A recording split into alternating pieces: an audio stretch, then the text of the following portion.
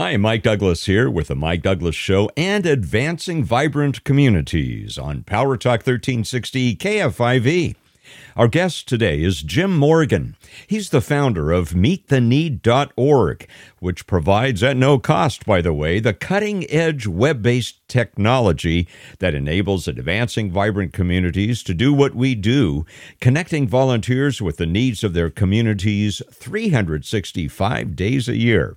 Now, Jim has a unique nationwide view of the church in America and how it's doing in completing the biblical mission to love your neighbor as yourself. Jim Morgan with MeetTheNeed.org. Jim, you have a great advantage of being able to look at our country, looking at the church at large from, if I can say, a 36,000-foot level, kind of looking down on it from your perspective to give you a real sense of where we are in terms of our relation to the culture.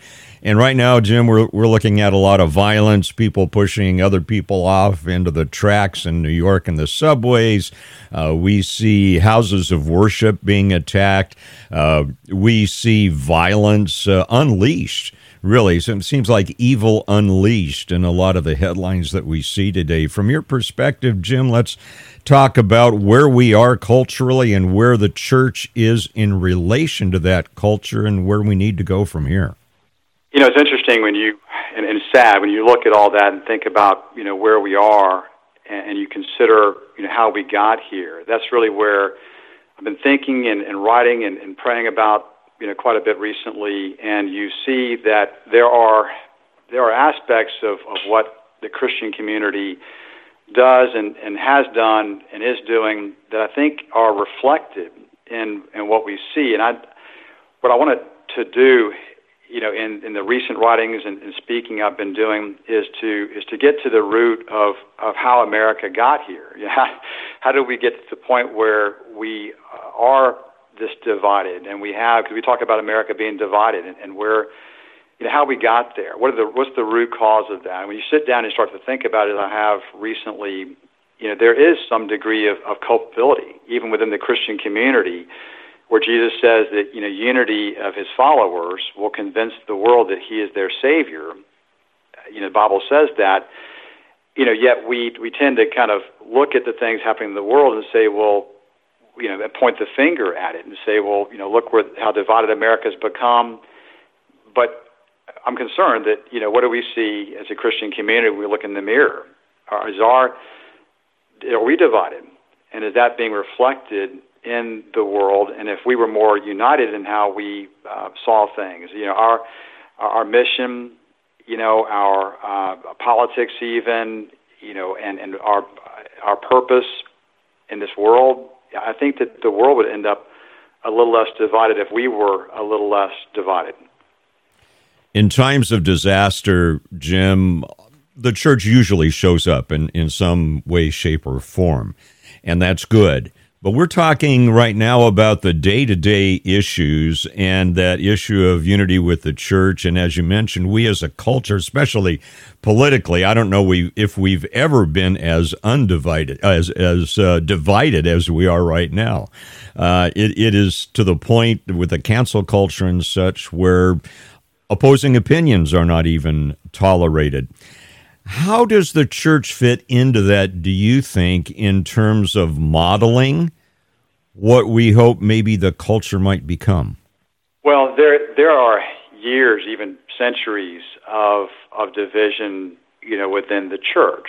And if you look at, theology and our views on morality, and you talk about politics and where we kind of are there, and this country is very divided. And almost, if you look at it, it's divided around either for or against Christianity. I do believe, I know you do, and many listeners do, that this, the world, God created the world, and He had a plan to save the world through Jesus, from ourselves and our own sin. And so there are those that are, because He created the world and because He's the one that is in control of the world and is in charge. Although we do tend to take over and try to take charge ourselves, we're either going to be for or against, with the Lord, what He intends. and where He's leading. And so that's really where I think the world has gotten to, where it's very much it's not just politics, it's not just philosophies or worldviews. I think it's really just either firmly against Christianity and God's ways, or for, very much in favor of God's ways. And so we end up divided. But I'm just concerned again that the church has been divided for too long too, and even more recently, we see that even within the church, we're divided, and we align with presidents. We're divided over pandemics. We're divided over progressivism. We're divided over to what extent we engage in society versus remove ourselves from it. And we divide, maybe worst of all, around preferences for what we want out of our faith and what we can get out of our faith. And those divisions, again, are played out in the world, and a lot of those errors that we make in our division within the church, and how we view these different things that are so important, it winds up making more people against Christianity. That's where my concern is to what extent, because there are always going to be people who are for or against the Lord, who are for sin or for their preferences, their ways of doing things versus subjecting and submitting to the Lord's will. There's always going to be that. But are Christians contributing to that, or even causing more division and more people to be against us than there needs to be, or there should be? Like a lot of other things, Jim, what I'm seeing from my perspective is a polarization, and we see extremes. Either we see an extreme where people almost want the church to be running the nation. I don't think Constantine was real successful with that. On the other hand, then you have Christian leaders who are saying politics is evil. Don't get near it, and let's just crawl in our little bubble here and stay protectively in our bubble and not enter the fray at all. You've been so good in encouraging people of faith to get out and serve as a sacrificial service, as a means of proclaiming the love, grace, and mercy of God. You see these errors, these poles that we seem to be going to the extremes. Can you talk about how we deal with those extremes and how we hit that area where we're really being good salt and light, and people are seeing positives that they're wanting to emulate because they see something valuable there? Well, you know this as well as I do, because you've been in some of these same circles that we've traveled in, working with Christian leaders, business leaders, political leaders, and even media, and we're talking to, and you're meeting with them and discussing, okay, where is America going? And if there is a cultural war, how do you address it? And oftentimes in these gatherings of Christian leaders to talk about where America is heading and what the response should be, so often the conversation for so many hours in those meetings is around kind of the seven mountains and trying to scale the seven mountains of government and education and things like that to kind of take over leadership roles. But in this culture war, to the extent that there is one, it's really more a matter of the approach being maybe as opposed to an air war where you're dropping these verbal bombs on people to express opinions about how things should be, and trying to get a louder megaphone to yell from the mountaintops. Maybe it's more of a ground war of love and compassion. And when I've made those speeches at the end of those sessions with all those leaders, I've oftentimes been through the days of kind of talking about the mountaintops, and I bring up the idea of versus the air war. Let's talk about a ground war of love and compassion. Mobilizing the church to show that we care, and to convince the world that's not convinced right now that we care. We don't appear sometimes to even love those who love us. Yet we certainly aren't viewed as loving those sometimes who don't love us. So let's talk about the ground war. Let's talk about a different approach to addressing this problem. And sometimes even among Christian leaders, that approach sounds too soft and too fuzzy and too nebulous to really understand how you would even start that, or if it's even feasible. And so what's more tangible for them is just to take over and the airwaves and leadership roles to make sure that our voices are being heard. There's a different way to make our voices heard and to get people to listen, like Jesus did, who healed and fed, and then their ears were open. They wanted to hear what he said next, because he was working miracles of compassion, healing and feeding and taking care of others, and they wanted to hear what he had to say next. We hear a lot, Jim, about influencers. As you're talking, I'm thinking, how do we better influence the culture? And you hit it on the head a moment ago with the love, grace, and mercy of Christ. We hear a lot about influencers from places like TikTok, for goodness sakes. What are we not doing as influencers that we should? And what are the metrics of success there? And let's talk about that a little bit, and maybe that speaks to the whole unity thing with the church anyway. What should our metrics of success be as people of faith in terms of influencing the culture? Well, it would involve, if you think about that paradigm of the mountaintops, the air war versus the ground war, love and compassion, it does change quite a bit the metrics by which you determine, are we making inroads and a dent in where culture is heading, or is the church being more influenced by the culture, or is the church influencing culture? And so if you're going to begin to really influence culture, it does change the metrics, and it's metrics that are not as sexy and interesting to some people. It's more the slow progression, but things like discipleship, and are we really showing not just love to other people outside the church, but are we showing love to one another by building up each other? Are we strengthening each other, being there for each other? Are we, to what extent is the footprint of our individual members, with our circles of influence, whoever we know, whoever we have any influence over, are we building into them? Are we showing them Jesus' way? Because ultimately, we're not going to do anything better than Jesus did. We're a lot better off following his example, and a lot of times I think the church, we don't even know that much how Jesus led his life, and we certainly don't imitate it always very well. So there's a lot of education that needs to take place, which is often called discipleship, about how to follow in Jesus' footsteps. And if you want to have influence, then the path is not one of taking over and always leadership. You hear a lot of talk in Christian circles about leadership. Well, how Jesus led is through listening and kindness and compassion and concern for other people, and not building himself up. So that is the slow road. It's not as interesting for some people to think about what it means to slowly kind of build up an army of compassionate, caring, sensitive warriors. It's more interesting to think about how do you just take over through force of will and sheer determination. But that is the way of the Lord. That's the way of Jesus. And we should not get confused and get so worldly that we get wrapped up in how business is done and how politics is done. And here's the way that the world tends to work in terms of power and influence. And the metrics should be a very different set of metrics that look a lot more like Jesus than those other dimensions of society, how they operate.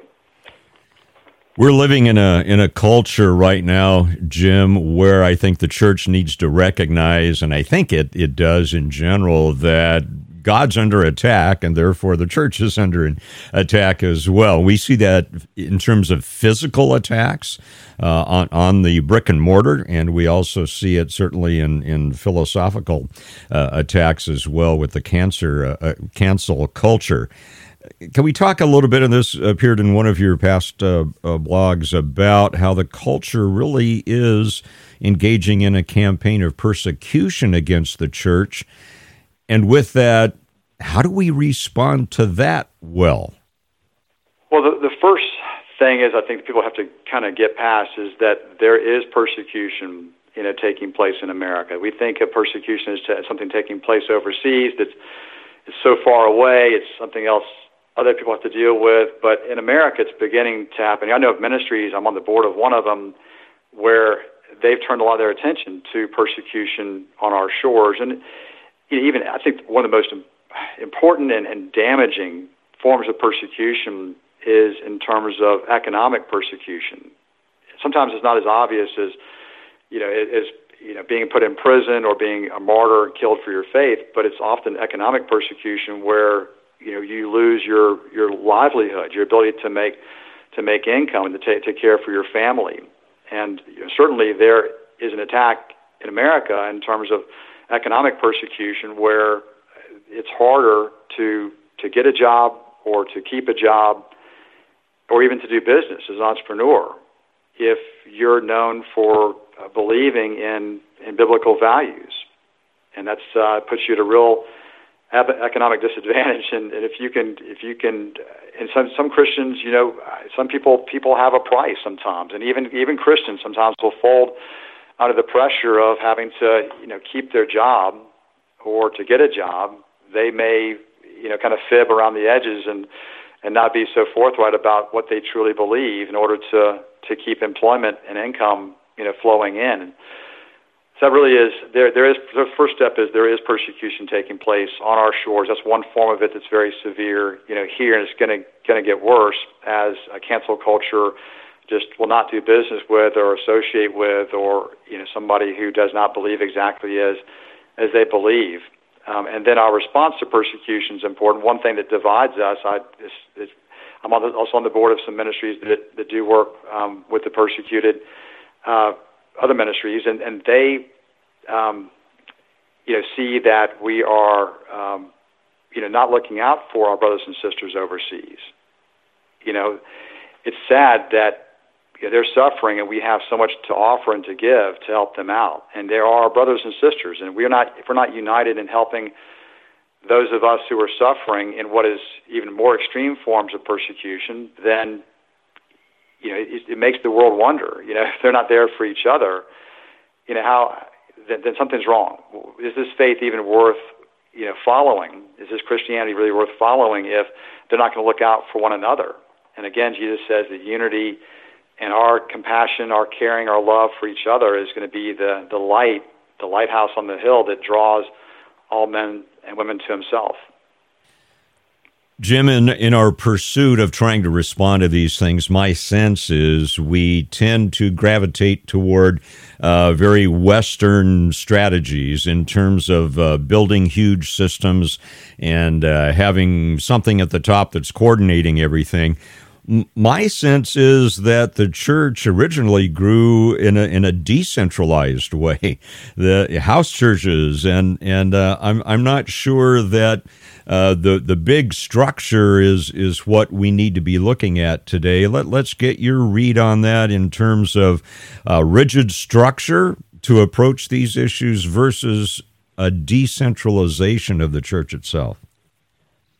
Well, it's a really important point. I mean, if you think about the footprint that the church occupies, one analogy you could use for this is kind of skyscrapers. They have tons of people, tons of employees that are all in the building of different companies, and they're all, in this skyscraper. They all, come from all over the city, and they come into this one building, and they occupy this one structure that's very, very tall. It brings in a lot of people, but it doesn't occupy a very big footprint. And you think about the church kind of decentralized and what that could look like, where there are small groups and even kind of neighborhood groups that are looking out. The pandemic was a great example of this. When the church, you couldn't go in the skyscraper. Now the skyscraper had to be evacuated, and people couldn't come into it, and they couldn't gather in this huge mega building or mega church, as the analogy goes. They were forced out in their neighborhoods.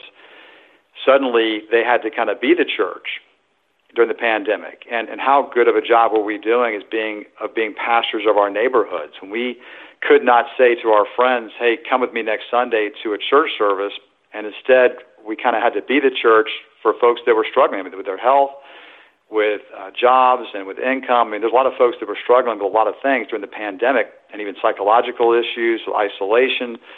How good of a job did we do as the body of Christ in decentralizing when the time came to be the church in our neighborhoods and for our circles of influence? We didn't do such a great job. We were probably more concerned with self-preservation than self-sacrifice, which is exactly the opposite of what Christ would have done. There's some great examples of how we tried to be the pastors of our neighborhood, during the course of the pandemic, and really made a huge impact on people that's never been forgotten, even now that the pandemic's largely over.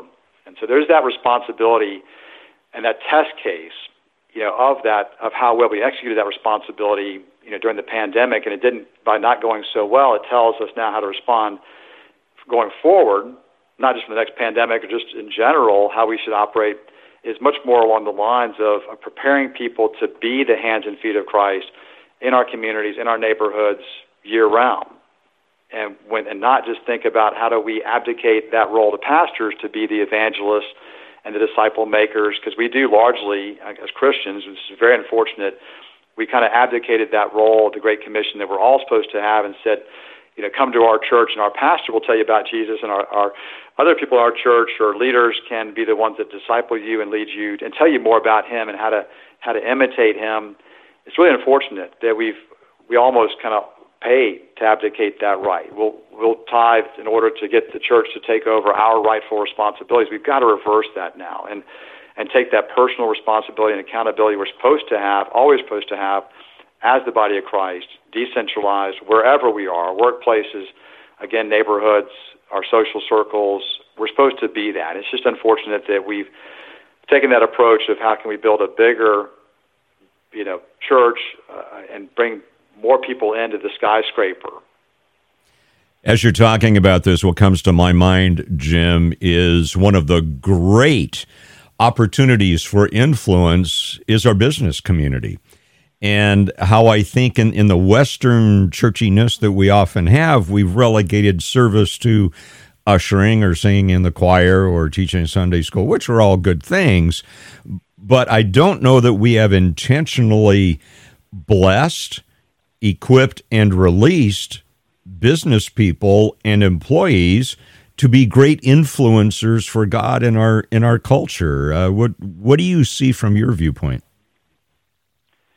Well, we talk about division, and this is a case where division is very stark and again, unfortunate, is that we divide into kind of kings and priests. And the Scripture talks about kings and priests. And the kings, if you think about that being the political or business leaders that you're referring to there, we think that, okay, the priests will handle evangelism. They're going to handle, the things of God, and we're going to live our lives Monday through Friday in this kind of kingly, money-making, earning, leading, managing culture, and do what we have to do to get that job done, and being a little hesitant about bringing God into the workplace. And that's a real challenge, I understand, but there's not supposed to be this division where the priests, of course, are thinking, well, here's the business leaders that go to our church. They are Christians, but they're business leaders. And they may be living a little differently on Sunday than they do the rest of the week, but they are earning income, and they can then help us, with keeping this machine that we talked about in the last question. They can keep it afloat because we need income to keep the church, going. So that division in the body of Christ among believers between kings and priests, and therefore, again, abdicating responsibility a little bit to the priests for things that the kings should be doing, even in their workplaces. There are ways to bring Christian values and to live out Jesus' life and his way 5 days a week, not just reserve, God's way for the weekend. So that really is a dichotomy that shouldn't exist. We need to eradicate that. We need to see ourselves as responsible, again, in our workplaces for being the church, frankly, within even our workplaces, and not just reserve that for something we do on Sundays. Think again about your comments thus far. The term compartmentalization comes to my mind. Has the church compartmentalized too much? Is that one of the issues that we have, so that the unity of what our mission is maybe suffers from the fact that we have quote unquote the professional ministers, and then we et cetera. Have we compartmentalized too heavily? Is that one of the issues? Probably. I think that's a fair statement. We're supposed to be living out our calling, like the great calling, Genesis 1:28, to subdue and cultivate the earth. We're supposed to be living that out all the time.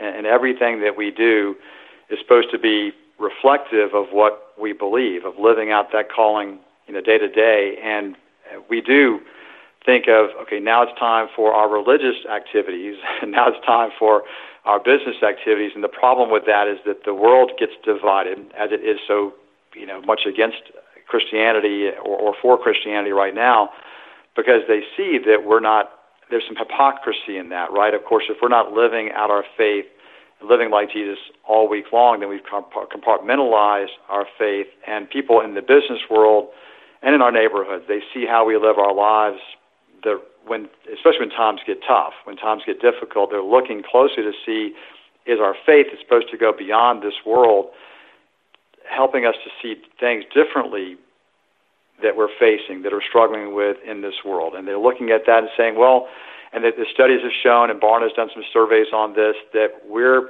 Christians, they're Christian neighbors and Christian coworkers.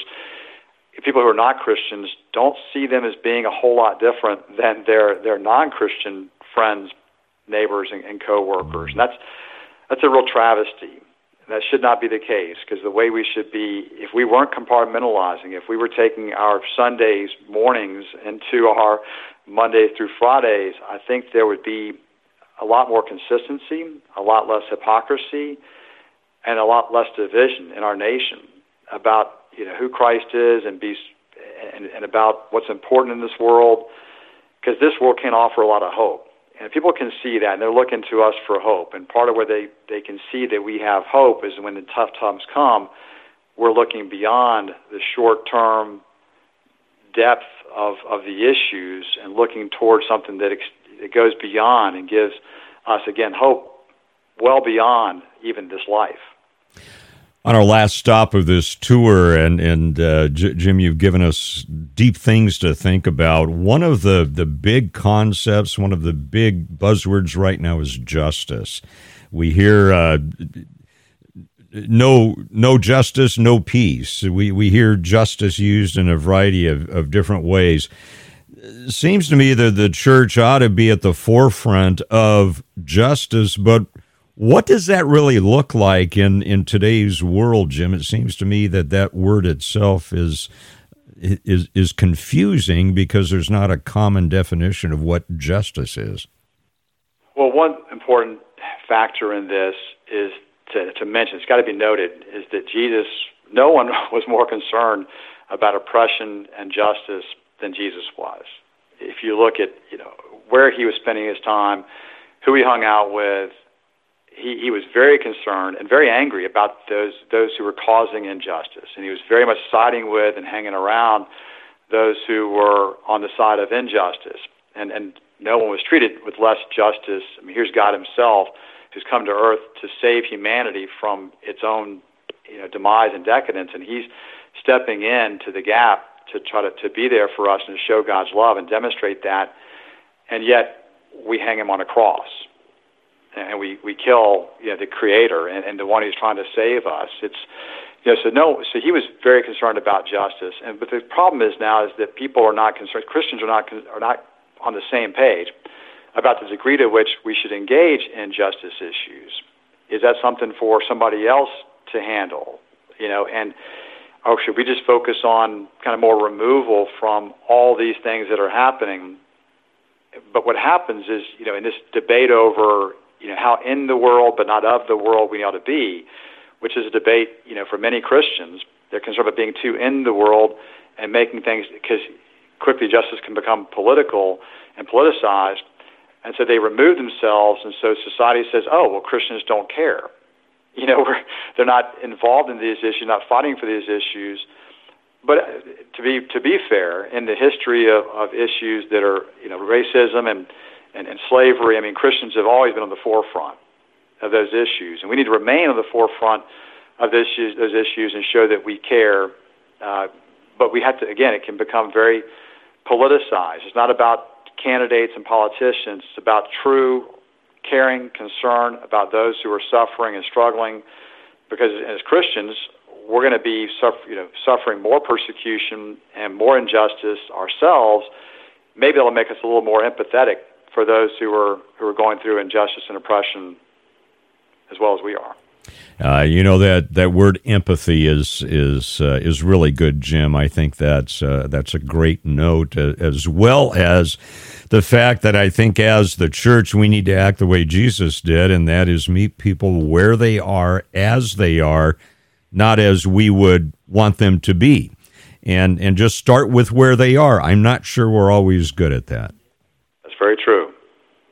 Jim, before I let you go, at Advancing Vibrant Communities, we would not continue to exist. We could not do our job of serving the needs of the community without meettheneed.org. Can you just talk about meettheneed.org very, very briefly, and how people can get connected with the tremendous resource you have?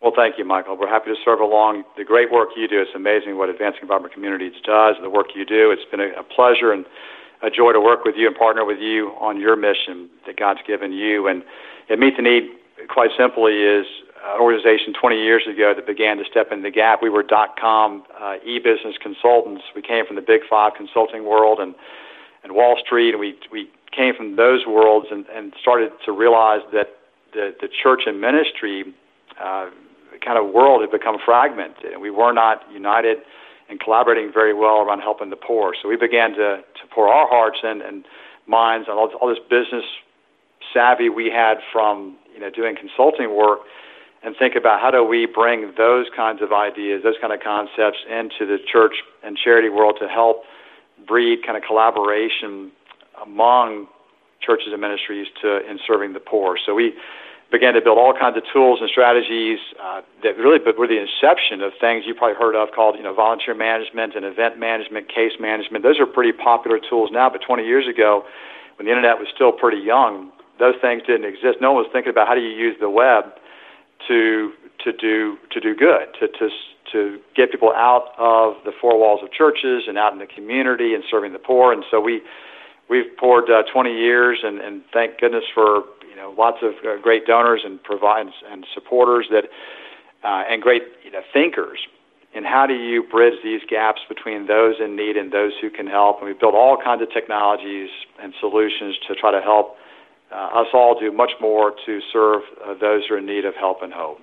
Absolutely. Jim Morgan, always a pleasure. Appreciate your observations about where we are. I look forward to seeing you again. Again, thank you for the work you do. Keep on keeping on, and glad you made it through Hurricane Ian well as well. Glad you survived that okay. Well, thank you, Michael. God bless you.